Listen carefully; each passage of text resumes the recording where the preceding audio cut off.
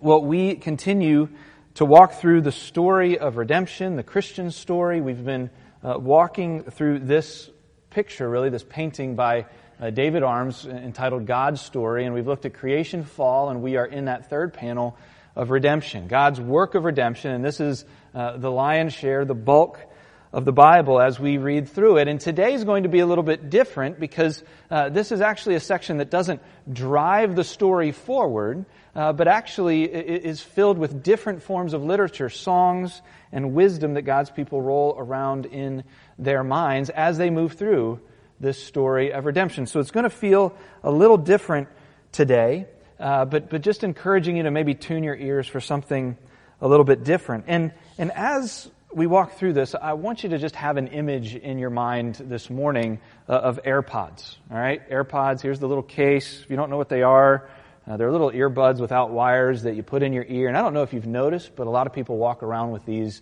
in their ears almost 24/7. And essentially they're listening to things as they go throughout their day. And so as we walk through our story of redemption, I want you to think about what's playing on your AirPods. All right, even if you don't wear them, use them, think about that picture as we walk through this time. And for me, when I wear my AirPods, I'm usually listening to one of two things, either Spotify or audiobooks or podcasts. All right, that's what I'm listening to as I walk through it. And with regards to Spotify, there's been something that the Lord just kind of put in my life that's been fascinating over the course of the last month.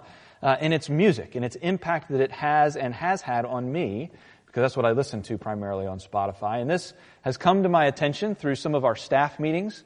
So Tommy Leahy, who's our director of worship, and Carrie Silver, who's our coordinator of mission, we will have our planning meeting for Sunday mornings on Tuesday, and something hilarious has emerged at the beginning of all of those meetings where I think Tommy just thinks it's hilarious that Carrie and I have a vast array of music, at least from the 90s and early 2000s, stuck in our head. And so he'll just open Spotify before our meeting, then he'll just start playing songs. And he'll just go through it. And sometimes it's 90s country, sometimes it's hip-hop, sometimes, who knows. But we know all the words. They all just come spilling out of us as it plays. The other night, me and two other brothers were sitting around a bonfire, and we were just talking about all the concerts we went to when we were younger, and we found out that two of us were at the same concert in Roanoke, Virginia. And I left, and I said, give me your top two songs, and we'll listen to them on the way home. And as I listened to them, my heart just returned to all of those emotions that I had processed back in those years. Podcasts and audiobooks, you'll catch me listening to things like Michael Hyatt, which is like a productivity guru. And when I'm done listening to that, you know what I'm doing? I'm really organized. I'll have goals that I'm setting for the year. Like, that's how I come out of that. Or Guy Raz's How I Built This, which is these stories of entrepreneurship. And I have a little notebook. I'm just writing down ideas of creativity every time I listen to that. But what has struck me is via Spotify or podcast, they impact me at a deep level as I walk through the narrative of my own story. You get this, right? Maybe it's Bob Dylan. Maybe it's Bruce Springsteen, who had another album drop. Maybe for those of you who loved him growing up, it took you back to being 16 down the shore, right? Or Third Eye Blind, or Boyz II Men. I listen to Boyz II Men a lot. Biggie and Tupac. Parents, if you want to understand what's going on with the younger generation, by the way, I'm not endorsing, I'm not telling you to go home and listen to them, but turn on Juice WRLD.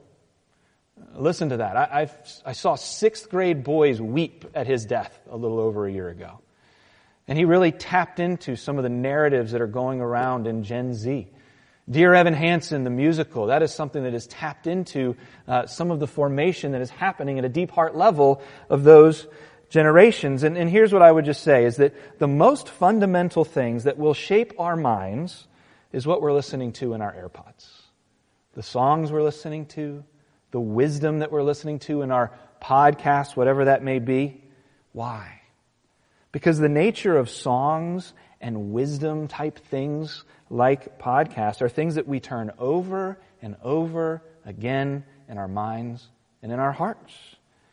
And we're foolish to think these things aren't constantly shaping us. And so this morning we're going to be talking about songs and wisdom. And God's wisdom, He gave us not just law, not just stories, not just letters from Paul, but He gives us poetry in the Psalms. He gives us wisdom in books like Proverbs, so that we may, as followers of Christ, roll ideas of Him over and over again in our minds to shape us to look more like Jesus. So here's the question. What are you turning over and over and in your mind and in your hearts? Your music, your wisdom literature, and your podcasts. And so again, as I said, what we're talking about today doesn't necessarily move the narrative forward, but it reflects, as we read these in God's Word, the insight and the revelation that God has His people turning over in their minds over the course of the story of redemption that shape them into this story. That's what these songs and wisdom pieces have. And so today's going to feel a little different. We're going to do a high-level survey of the Psalms, or at least just touching on some themes there, and a quick high-level survey of the book of Proverbs. And so the first point today is we're going to look at Spotify. We're going to look at the Psalms. And we're going to look at this God who makes His people sing. Because that's what the Psalms are. It's poetry, right? It's very different than other forms of literature.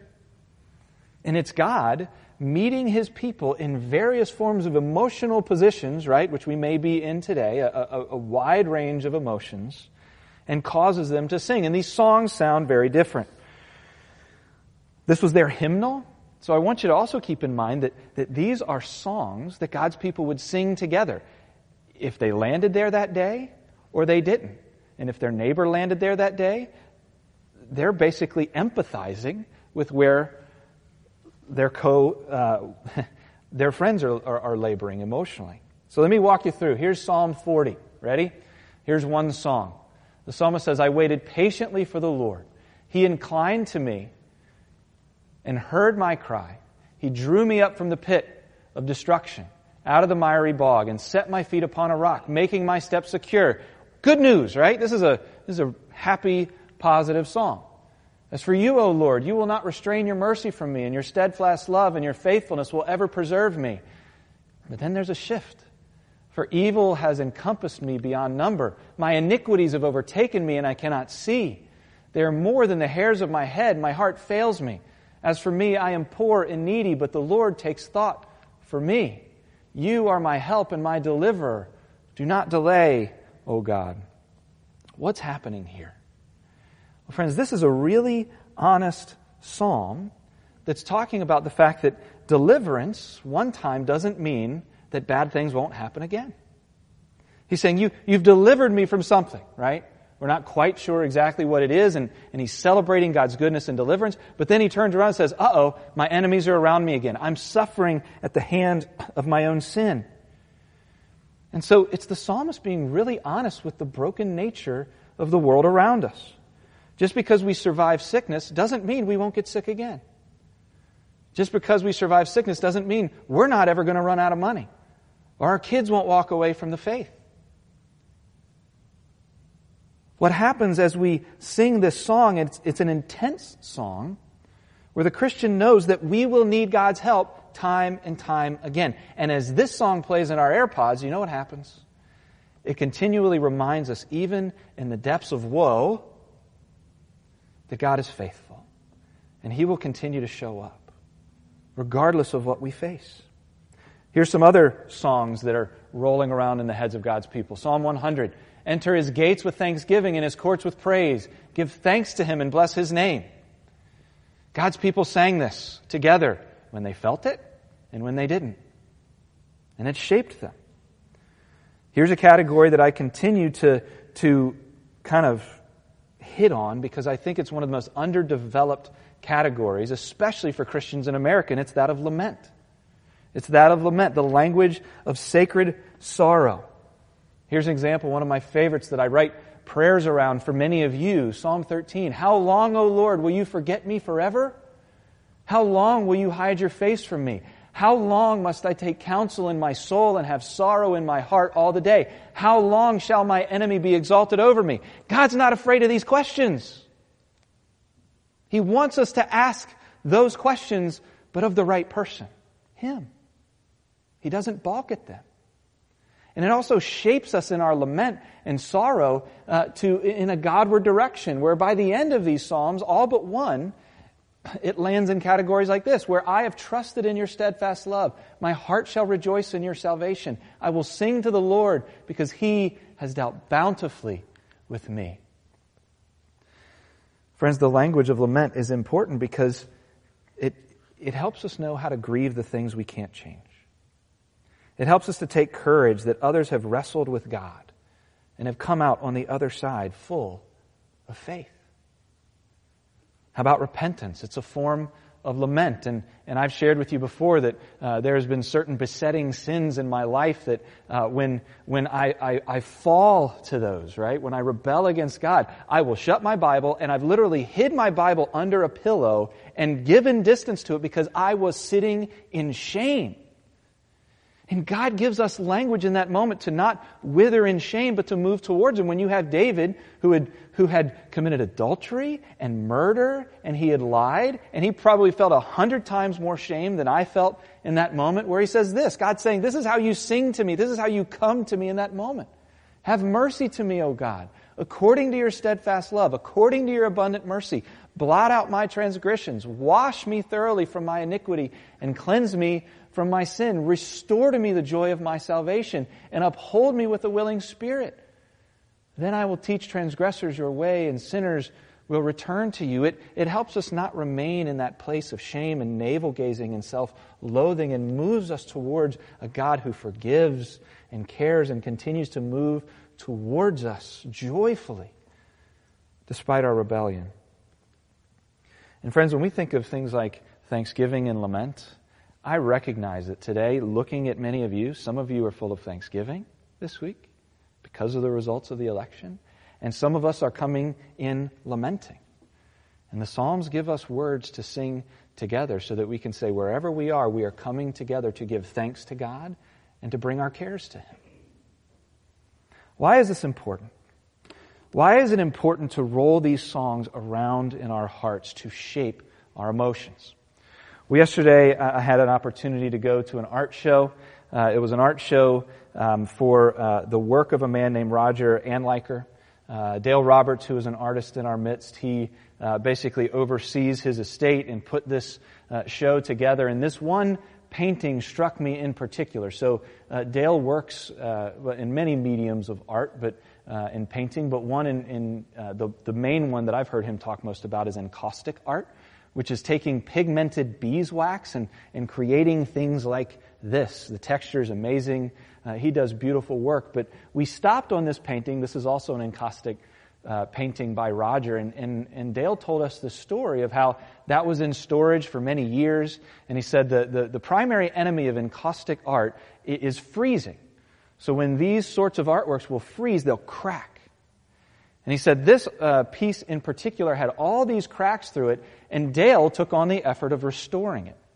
And so he talks about taking this piece out and laying it on different hot plates or things to heat up this wax, and talking about putting just enough heat on the top in order to get it to bubble just enough so as he stood over it, he could correct it and fill in these cracks. And what's amazing is I stood in front of it yesterday, like you can't even see it. He said if too much heat comes, it'll kind of pop and it'll ruin the whole painting. But as I thought about this, I thought about this picture of how the Lord uses the Psalms to shape our emotions. You see, in our culture, we look at emotions in two categories. One, either we avoid them entirely, it's very normal, right? Or we deem them as unchangeable entities in our lives. I'm angry or I'm depressed, and that's just the way I am. You're just going to have to deal with it, and I'm just going to have to deal with it. But God actually doesn't see it that way. One of my professors, Jack Collins, he said this. He said, emotions are not problems to be solved, but are a part of the raw material of our now fallen humanity that must be shaped to good and noble ends. C.S. Lewis calls this the chest. Emotions organized by trained habits into stable sentiments. And he says these could be shaped by good or bad things. And he goes on to argue that one of the primary functions of the Psalms is to shape our emotions. And so, friends, as I see us engaging with the Psalms, I see God, sort of like Dale, over the painting that has been broken of our own raw, jacked up sometimes emotions, and just gently putting the right amount of heat to it and reshaping it in a Godward fashion. Reshaping it to match the story of redemption that we find ourselves in. So let me ask you this. What is shaping your emotions? What's shaping your emotions? What are the songs you're listening to? What are the songs you're singing? Is it shaping you into the story of redemption? Or is it shaping you into something far different? Here's a second main point today. Podcasts. Podcasts. Oftentimes wisdom, right? And this is the wisdom we become. These podcasts, the wisdom literature, this is the wisdom that we grow into as we study and live them out. Now, 3 of the main books that fit into the wisdom category are Job, Proverbs, and Ecclesiastes. And we get wisdom, right? Many of us are seeking wisdom constantly. We're talking to wise counselors, friends, grandparents, right? My grandparents, they were very wise, and I would go to them and say, help me. I have a list of 9 people, 3 mentors, 3 peers, and 3 people I have led over the course of my life. When I have a major life decision, I'll call them and I'll say, you know me better than anybody. Give me some wisdom, right? Help me know how to navigate life. And so God is saying, I have given you wisdom as well in my word. Now let me give you a little bit of an idea of what we're talking about with wisdom literature. Derek Kidner, a commentator, would say this. These books in particular that I just named are voices in counterpoint used to create contrast with a main element. So let me go into it a little bit deeper. When you look at the book of Proverbs, it will give you the normal cases of how life usually works out. Generalizations. But it also gives us some exceptions that are very perplex, right? What Job and Ecclesiastes do is they explore the perplexities, kind of in long form. So the Proverbs are these short, pithy, fire at you statements. They can't go too deeply into it. But what Job and Ecclesiastes does is it digs deeper in the perplexities of when the generalities don't work out, when things don't go quite the way that the wisdom literature would put before us. And so, first question, what is wisdom? What is wisdom as Scripture holds it out to us? Well, in a way, we can think of it as a spiritual counterpoint or counterpart to common sense. It's a spiritual counterpart to common sense. Common sense is just saying, yeah, use your head. You know the right thing to do, right? But the difference with spiritual wisdom is that it has a starting point. Spiritual wisdom has a starting point, and it's God. That's what Solomon writes in Proverbs 9:10. The fear of the Lord is the beginning of wisdom, and the knowledge of the Holy One is insight. If you want a fresh take on the Proverbs, if you've read it and it's gotten kind of old and stale, I would encourage you to read Eugene Peterson's The Message next to your Bible as you do it. As Eugene Peterson writes here, he says, start with God. In order to gain wisdom, we start with the Creator of the universe. Here's kind of a loose definition of what wisdom is as we see it in Scripture. It's skill in the art of godly living with a mind and heart in tune with God's values and feelings. And let me just focus on that first phrase. Skill in the art of godly living. So we get this, right? If you're a baseball player, you learn the mechanics of fielding a ground ball. And as you do it over and over again, and as there's different situations that happen, as it takes a bad hop off the turf, or if the sun gets in your eyes, or you're running from the side, then having practiced it and having studied it, there's some skill and art in there, right? You adjust. You know how to adjust because you've practiced doing it one way for so long. And so you can adjust to that bad hop on the baseball. And this is what essentially wisdom is in Scripture. It's practicing these things so that it becomes a skill that when the art form hits and you have to adjust, you know how to adjust. Let me say this about wisdom as well, is it's prescriptive and not predictive. It's prescriptive and not predictive. We get this because we're all now medical experts since the pandemic. This prescribes what normally happens, but it's not 100% predictive of what happens because we live in a fallen and broken world. And so, like whatever vaccine may come out, right? It might be prescribed for our well-being, but they don't know how it's going to respond to every blood type, body type, a weakened immune system, a mutation of the disease, right? And so in a way, that's how we approach wisdom literature. So what are some of the benefits of wisdom literature? And for that, let's look at Proverbs 2. Let's look first at verses 9 and 10. So this is a father talking to his son in this context. He's saying, hey, receive this wisdom. And he says to him, if you do, then you will understand righteousness and justice and equity and every good path. For wisdom will come into your heart, and knowledge will be pleasant to your soul. So here's two things that represent benefits of wisdom. The first, it says you'll understand what's righteousness, justice, and equity, and every good path. He's basically saying, you will understand these things that are so important to God to the extent that when you come to a crossroads, a path, you'll just know what the right path is to take. You'll know what to do. That's a benefit of studying God's wisdom. Here's the second one we saw in verse 10. For wisdom will come into your heart, and knowledge will be pleasant to your soul. Basically, your minds will be at peace. When we come to crossroads, they're hard places, aren't they?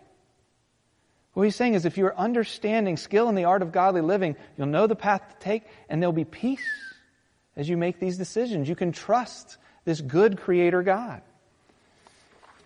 Here's the other thing we see in verses 11 and 12. It says, discretion will watch over you. Understanding will guard you, delivering you from the way of evil, from men of perverted speech. Friends, God is good in giving us His wisdom because what He offers us here is protection. Protecting us from sin and its consequences. The Proverbs does not hide that foolish living and rebellion against God yields consequences in our lives. And that's still true today. God in His goodness is kind of like a parent. I know not everybody in this room are parents, but we get this intuitively as well, don't we? As adults, we intuitively know more than our children. And so we say, don't touch that, it's hot, because we know. God, our Creator, knows. And He guides us in His good wisdom to protect us because He loves us. This week there was a story of two men standing in line voting for two very different candidates, and they got in an argument, and the one guy turned around and punched the other one. Guess where the guy who punched him ended up? Jail. Right? That makes sense. There's some wisdom there that's saying, we hear a lot about gentle answers turning away wrath, and when anger gets the best of us, we do things that have consequences. Well, let me read this. And this is kind of a death by quote. This is really long, but I think what C.S. Lewis has to say about this is far better than what I could offer you. It's going to be online. You don't have to write it down. Just sit and listen to how C.S. Lewis talks about the use of wisdom. He says this, people often think of Christian morality as a kind of bargain in which God says, if you keep a lot of the rules, I'll reward you, and if you don't, I'll do the other thing. I don't think this is the best way of looking at it. I would much rather say that every time you make a choice, you are turning the central part of you, the part of you that chooses, into something a little different than what it was before. And taking your life as a whole, with all your innumerable choices, all your life long, you are slowly turning this central thing either into a heavenly creature or into a hellish creature. Either into a creature that is in harmony with God and with other creatures and with itself, or else into one that is in a state of war and hatred with God and with its fellow creatures and with itself. To be the one kind of creature is heaven. That is, it is joy and peace and knowledge and power. To be the other means madness, horror, idiocy, rage, impotence, and eternal loneliness. Each of us, at each moment, is progressing to the one state or to the other.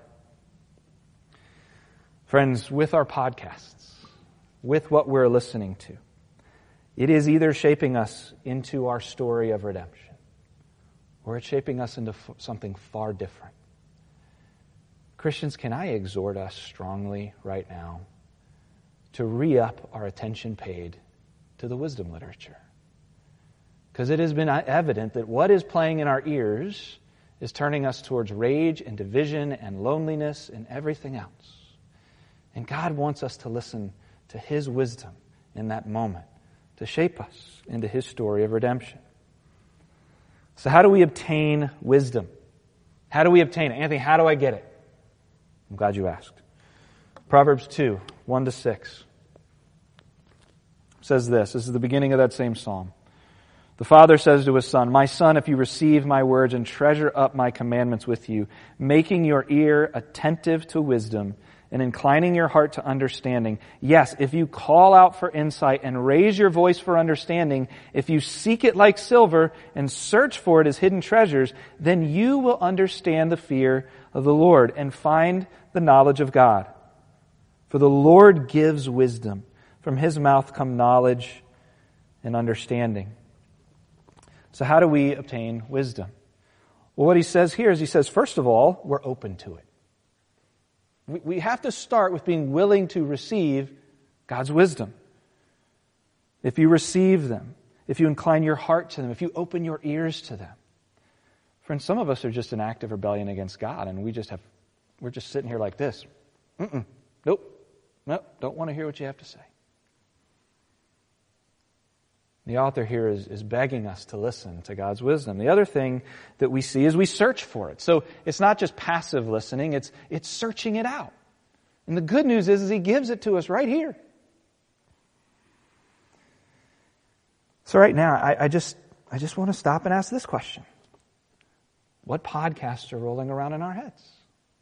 What are we listening to as we walk through our narrative of redemption? Now, here's what we can't ignore. Genesis 3. Every single one of us, as Todd said, are Mephibosheths, right? We will fail in walking this road of wisdom.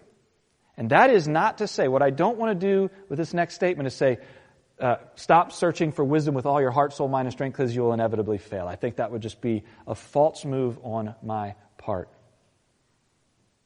But what do we do when we fail, when we blow it? Well, the first thing I want us to see about wisdom is, did you hear that last verse there in verse 6? The Lord gives wisdom. From His mouth comes knowledge and understanding. It's very similar to James, where it says, if any of you lack wisdom, ask the Lord who gives generously to all without finding fault. You see, wisdom is something that is received. It's not something that we just simply achieve. It's part of a new heart. D.A. Carson says this points us in a different direction. He says when we feel in our hearts and our minds as we grow older that there has to be something more, there has to be something more satisfying, there has to be something bigger, we are right to listen to that brooding voice because we were made for God and our souls will be restless until we know Him. Those are the kinds of things that wisdom books teach us as the Old Testament barrels along in anticipation of the day when wisdom incarnate, that is, wisdom in the flesh, will come. Friends, this book, Proverbs, these books, Job and Ecclesiastes, they are part of the larger story of Scripture. It's just one section of this book. Tim Keller, in his great little devotional on the Proverbs, says this: wisdom gives up its fullest and richest meaning in the person of Jesus Christ. Jesus in Luke 11 calls Himself the greater Solomon, the greater wisdom. In fact, in Colossians 2, we see Paul write, encouraging them that their hearts would be changed, being knit together in love to reach all the riches of full assurance of understanding and the knowledge of God's mystery, which is Christ, in whom are hidden all the treasures of wisdom and knowledge. And we've already read it once today, but 1 Corinthians 1:30. Because of Him, you are in Christ Jesus, who became to us wisdom from God, righteousness and sanctification and redemption.